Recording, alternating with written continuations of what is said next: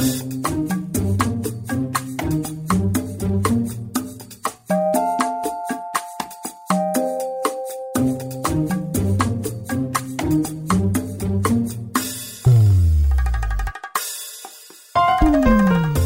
and welcome to The Gifted Life, where we have conversations about organ, tissue, and eye donation. I'm Lori Steele. I'm Joey Boudreau. I'm Sally Gentry. And on this episode, Permission to Thrive. Yeah, we'll talk to one donor mother about her grief journey and how she's now helping others. Do you know the difference between a narcissist or someone who's just self-centered? She was looking at you, Joey. All right, that and more coming up here on The Gifted Life. You are part of our team, and we hope that you help us spread the word. Yeah, as always, we're easy to find. You can find us on Apple Podcasts, Google Play, or whatever your favorite podcast app might be. And, of course, we're on thegiftedlife.org. We are all over the place. When you find us, rate us and subscribe to us. Yes, and on social media, we know a lot of you are on social media out there. If you're on Facebook, find us at The Gifted Life Podcast, Twitter and Instagram at Gifted Life Pod. We just want to get information out about making life happen. Like we said, you're part of our team, so join us. You guys ready to get to today's episode? Mm-hmm. Yep, Lots to get to. Let's do it.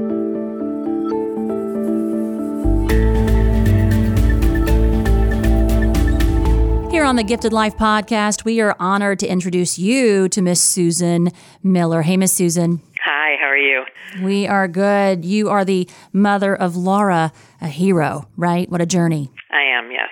It's a journey that no one wants to be on, but that's where we're at. And what we love and why we introduced you to our audience is because you are trying to help others heal, not only folks who are walking your walk, that journey, but also clinicians and things like that. So you have a memoir out. So tell us the title and what you hope to accomplish with that. Well, I wrote Permission to Thrive because through all of the healing and the grief, I felt like I had gained a lot of wisdom about that process.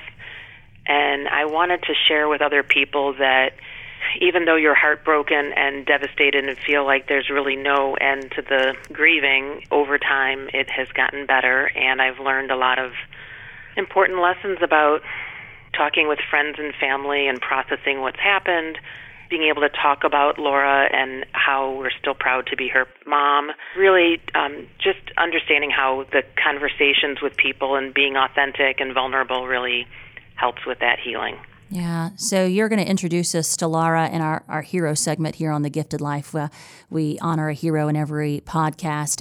But take us back to 2009. It was mid-January, and Laura started suffering from headaches, which you just thought was normal, right? Oh, it's very true. In mid-January, she started complaining about headaches, and we called her pediatrician, and the doctor just told us to give her some Tylenol and keep in touch. And that's what we did. And we would give her the Tylenol and the headaches would go away and then they would come back. And a couple times she called me from school and asked me to pick her up because the headaches were getting worse. But then we had her checked out by the pediatrician and gave her, some kind of an exam, a short exam. And she said everything looked good. But then about 4 or 5 days later, on Wednesday morning, February 18th, she woke up and she threw up, and then she asked me why I had 4 eyes. And then within a few minutes, she had a seizure, and we called 911, rushed her to the hospital, where we were told that she had a mass at the back of her head, that it was something that could be operated on in 2 days. And we were obviously in shock. But by the end of the day, that evening, she had stopped breathing. The brain tumor had become too much for her, and the next thing we knew, she was brought up to the ICU and hooked up to as many tubes and monitors as you can imagine, and almost immediately I knew that she was gone. Mm. So we know that you received the diagnosis that Laura was brain dead, which is when we start talking about donation. So we're talking to you, Susan, but you have a family that knew about donation? Well, we always knew about organ donation in an abstract concept, and we knew that it was a worthwhile and a noble concept, but never in a million years ever thinking we'd have to make that decision for someone in our family, especially for our daughter, who was 14 at the time and had been in school just that previous Tuesday. And here it was only on 4 or 5 days later on Saturday that we were being told that she was no longer alive. Really traumatic news for you and your family. Beyond, it was the worst day of our life, and an organ coordinator came in, a nurse, and she gave us her condolences on that morning and asked us if we would consider donating Laura's organs. This had to be a tough, even though you had known from a abstract type of sense, about donation, you guys had talked about it. Everything seems like it's going on so fast, so for you to be able to say yes in that moment, is an amazing thing. What were you guys thinking when they had approached you about it? We talked to Laura quite a lot about different adult types of ethical and moral issues, but we had never talked to her specifically about organ donation. But because of the kind of teenager she was, she always was a pretty giving kid and always had a smile on her face and always wanted to help other people. We just imagined that this is what she would have wanted, to be able to help someone in this situation, although I'm sure she would never have imagined this situation. And in those discussions, when our family was talking, her younger sister, Sarah, and her younger sister, Rachel, were in the room. They were 12 and 9 at the time. And our daughter, Sarah, basically heard our conversation and said, Mom and Dad, if giving Laura's organs to someone else could help save a life, why wouldn't you? And that was a pretty strong argument in favor of doing it.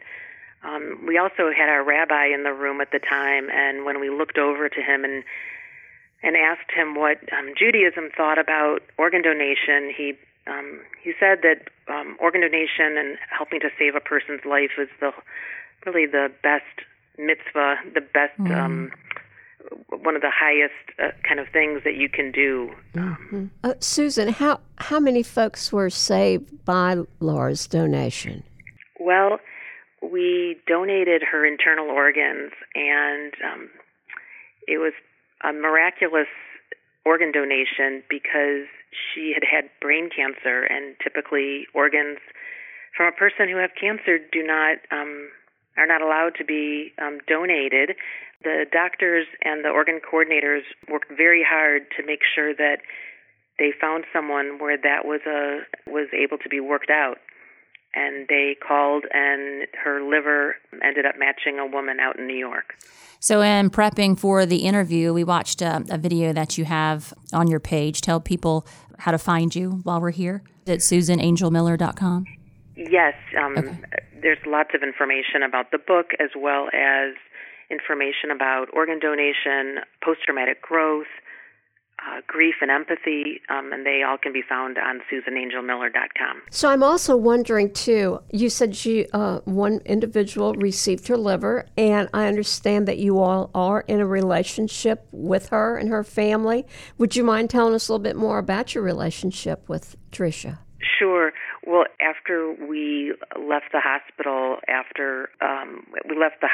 that night after we had learned that Laura had died, and a couple days later, my husband received a call from the organ coordinator telling him that it was really a miraculous kind of situation where Laura's liver had saved a woman in upstate New York. And it's typically not traditional for an organ to be placed that far away from where her organ was recovered. And 3 months later, from when Laura passed away, we received a thank you letter from this woman, who we didn't know her name at the time because all of the identifying information had been blacked out through the organ donor networks. We received this letter, and it was just the most heartfelt letter telling us how much she appreciated the organ.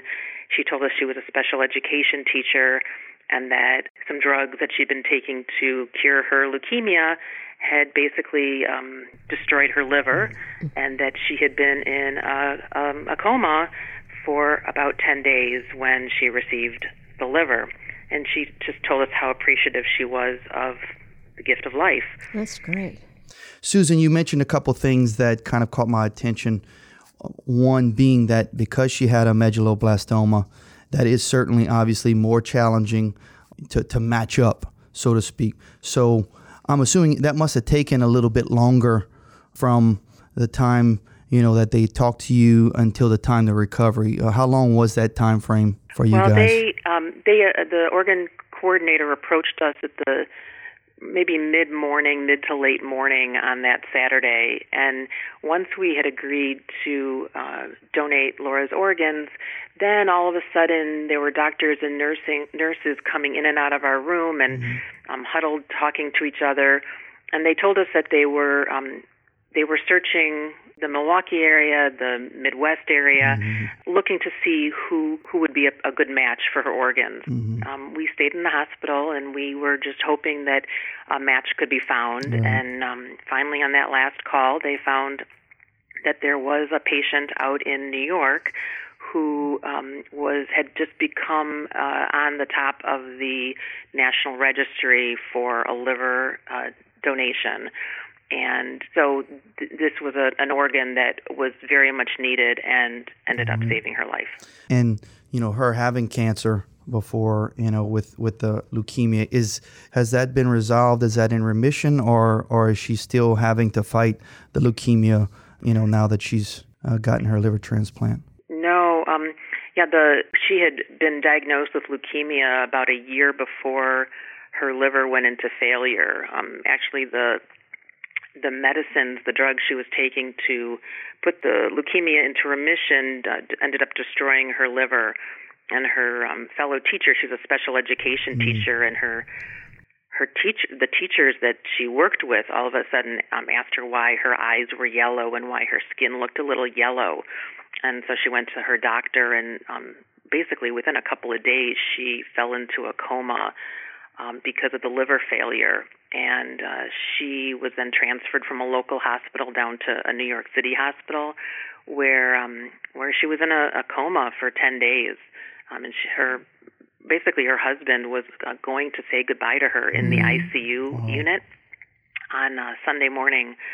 And the nurses were rushing around her bedside, and he asked them what was going on, and they said, "Didn't you hear? A liver has become available." What a gift. Wow. And we were watching that story, Trisha's story, you talking about Laura, and we were just in awe about how this story just everyone's lives connected, and the miracle of donation. So you're a couple of years out, so your thoughts on donation now, on Trish. It sounds like you guys are close.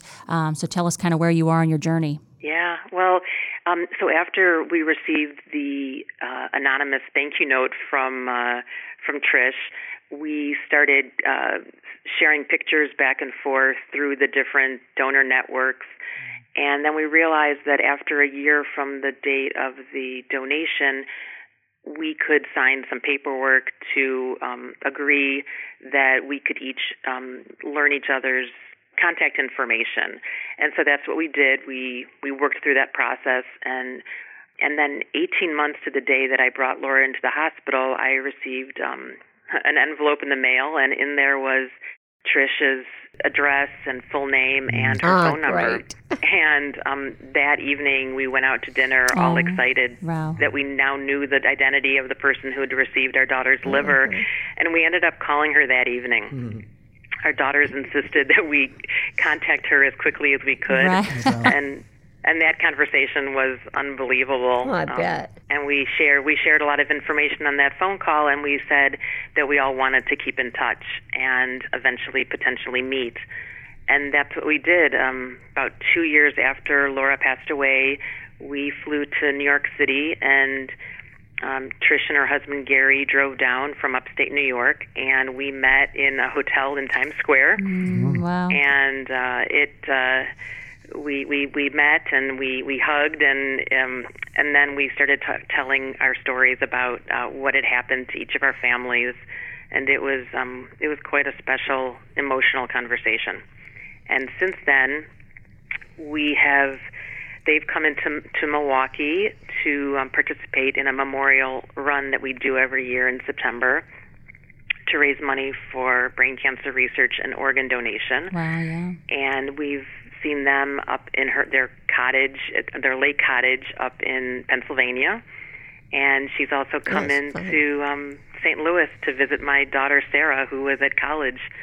So we've met her 4 or 5 times. It's been great. Very special. So how were your daughters and your husband? I mean, what was their reaction when you said, "Oh, we've got this letter. Now we know who it is"? How was it for them too?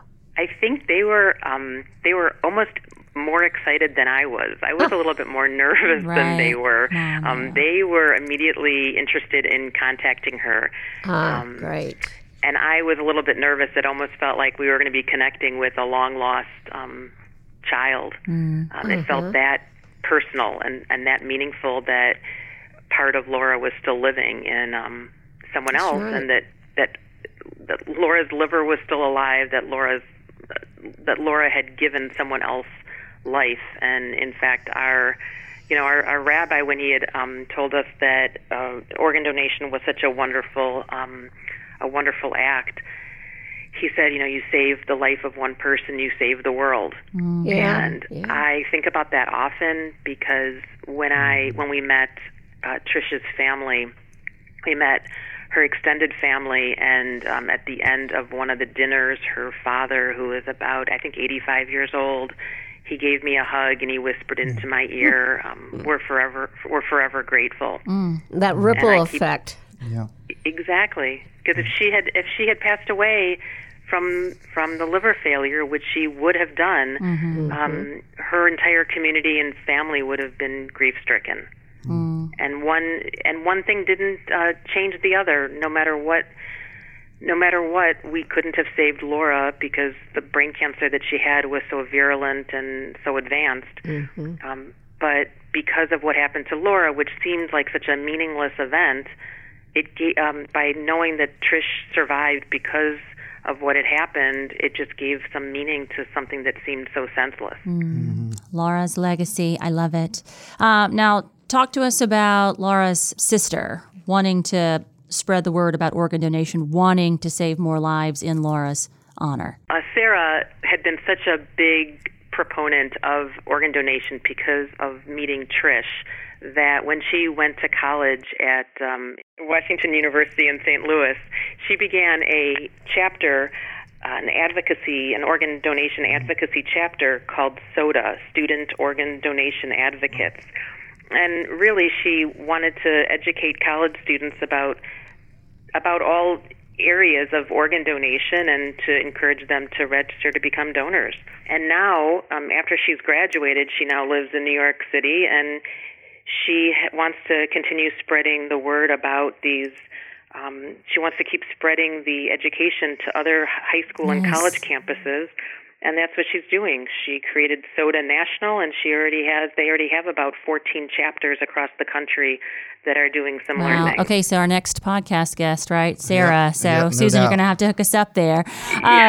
We did want you to tell us a little bit more about the book. What do you think folks will get from it, and then how can they find it? Well, so I've written a memoir called Permission to Thrive, My Journey from Grief to Growth. And I wrote the book because of the lessons that I've learned through the grieving process, through the empathy that I received from the people in my community, what I've learned about growth after trauma, that we actually become stronger after surviving a traumatic loss, and that we get more, we increase our gratitude for life, we develop more compassion for other people facing challenges, and we really get a renewed sense of purpose in our life because of what we've experienced. And so I found that the book has been helpful to me. It's been a good legacy for people to remember Laura by, and it is just a source of, I think, inspiration to say that, yes, you can go through the worst and still come out and live a healthy and a meaningful life. And so the memoir can be found on my website, SusanAngelMiller.com, or on Amazon. It's available in paperback or Kindle version. And, and the proceeds from the book are going to be donated to organ donation efforts and to increase brain cancer research. So hopefully we can find a cure to what killed Laura. Wow. We love your story, Miss Susan. We thank you for joining us, for contacting The Gifted Life, and for taking the time. Thank you so much for all you do. Thank you so much. All right, Susan Miller. She'll be back with us as we honor Laura here on The Gifted Life.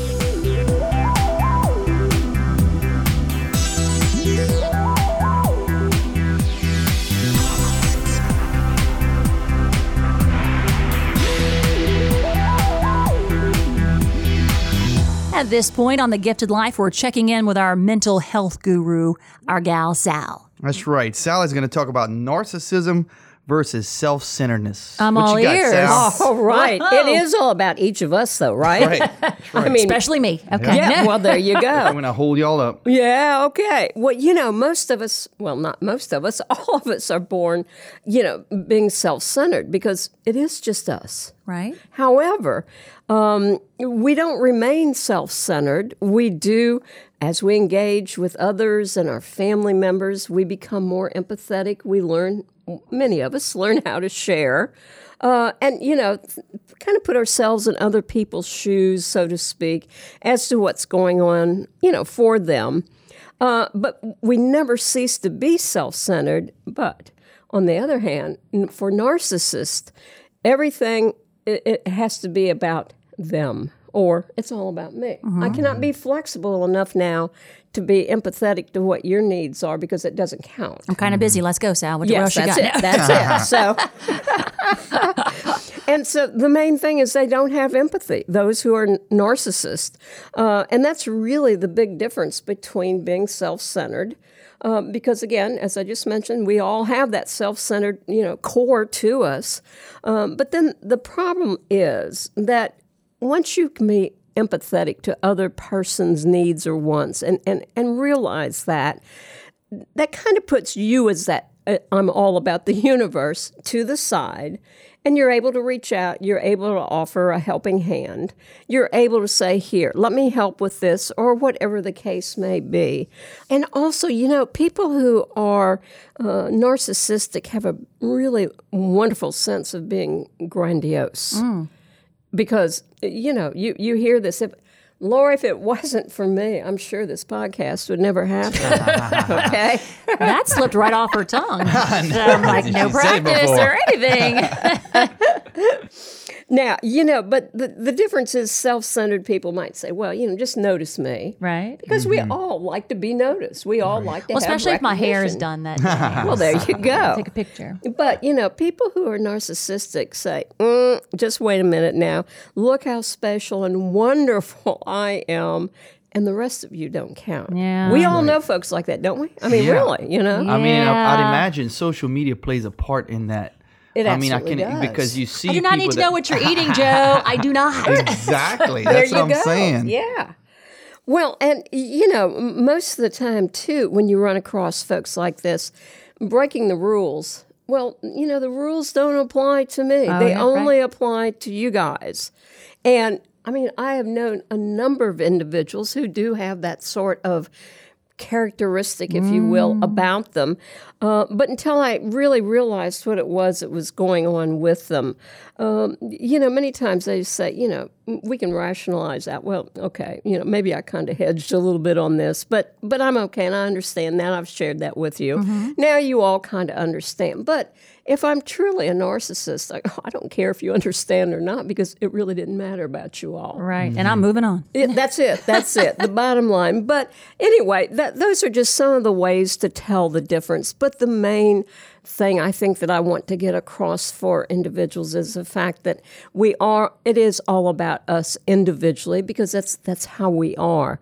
But when you have no empathy and you cannot see how that other person may or may not feel or react to what you say, that's when you know, oops, I might want to kind of steer a little bit clear of this particular person with Some this people need a little behavior. help seeing that, help that's them right. along. I That's just try it. to be a good human. I just try to go out and be a good human. There you go. And add some sparkle to somebody's life each day. There you go. That's it. So I'm listening and trying to figure out where I fit in on this. I hope I'm self-centered.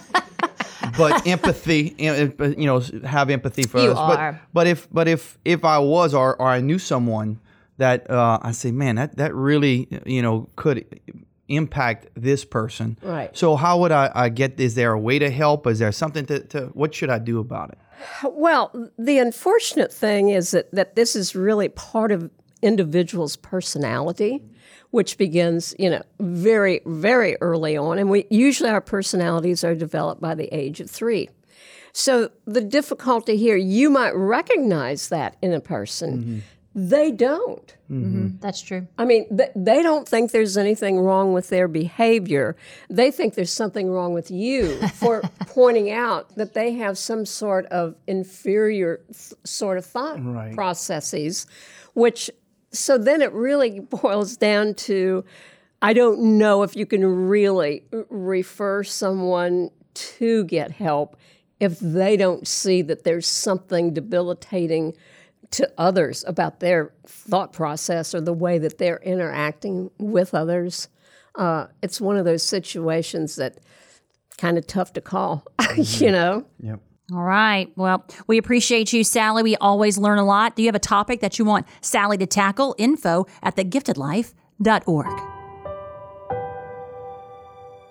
In every episode of The Gifted Life, we honor a hero. Today's hero, Laura Miller. And today we learn more about Laura from her mother, Susan Miller. Our oldest daughter, Laura, was 14 years old and a second semester honors student at high school when she was diagnosed with a rare cancerous brain tumor and died just a few days later. Laura was an amazing child. She was an old soul from the very beginning who enjoyed talking with adults as much or even more than hanging out with her friends. She loved hearing their stories, and she loved telling her own dramatic ones. In school, she was really academically very talented and motivated. She was very studious, and if there was a worksheet that she could fill out, instead of just filling out one sentence or one word, she would, in her beautiful handwriting, she would write an entire paragraph and then actually write vertically on the page and tell the teacher she was to turn over the page to the next page because she had so much to say. She spent a lot of her free time creating fashion designs and writing creative stories, solving brain teasers, and she loved traveling with her family too.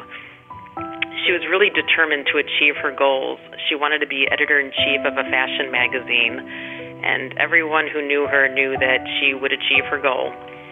And in school, she was just a kind person. She advocated for every one of her classmates to be treated fairly by the teachers and other students, and she always made sure to give extra attention to classmates who seemed in need of a friend.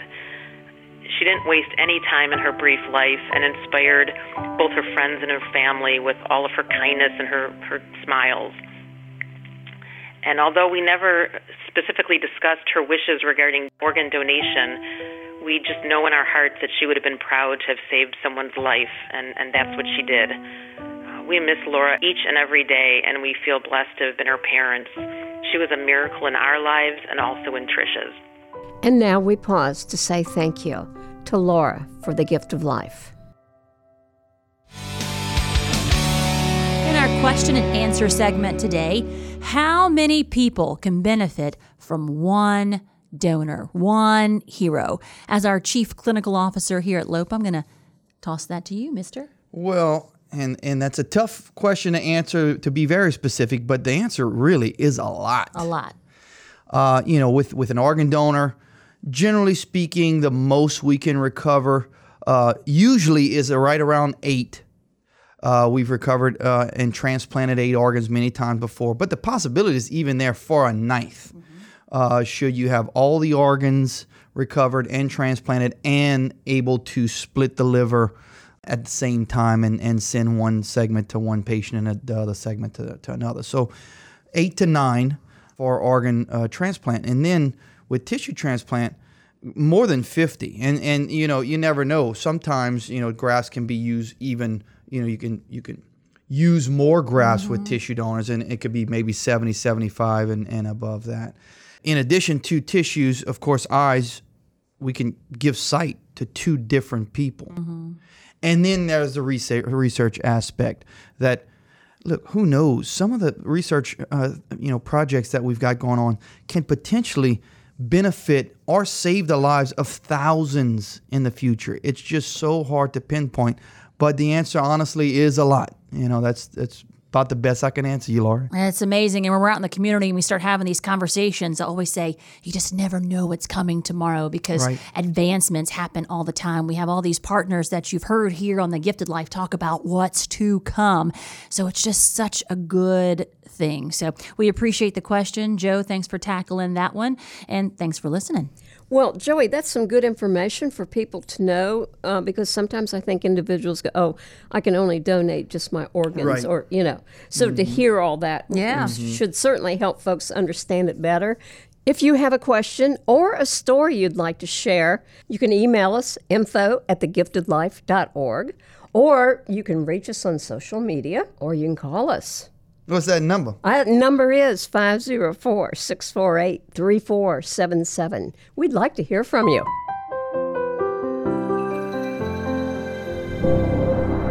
And that'll do it for episode 107 of The Gifted Life. Yes, special thanks to Susan Miller for not only sharing Laura and Laura's story with us, but sharing everything that she's been doing in her family and her other daughter. It's unbelievable what this family has been doing to pay it forward to everyone else. And then the fact that she ends up with a brain tumor as well. What a story. Yeah, she shared that with us, and it was just like, wow, this is a person on a mission, right? Yep. Oh, yes.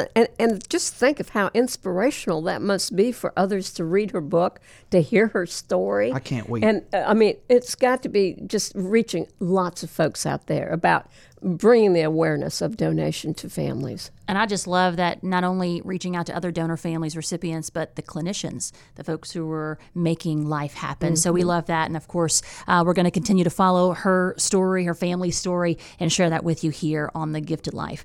We certainly appreciate you listening. Maybe you were inspired to get that little heart or that notation on your license to say, yes, I want to be a registered donor. Registerme.org. You can do that. It takes less than 2 minutes. And man, the impact that you can make. So we thank you. Hopefully you'll go out and do something that you don't normally do to help us make life happen. You're part of our team. We appreciate you. Thanks for listening, and we'll talk to you next time.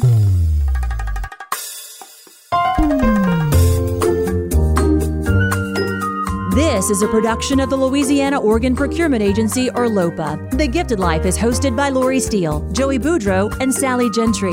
Our executive producer is Kirsten Hines. Producer is Shalon Caraway. Intern is Rebecca Ranum. And we are recorded, engineered, and mixed in our Covington, Louisiana studio by Troy Perez.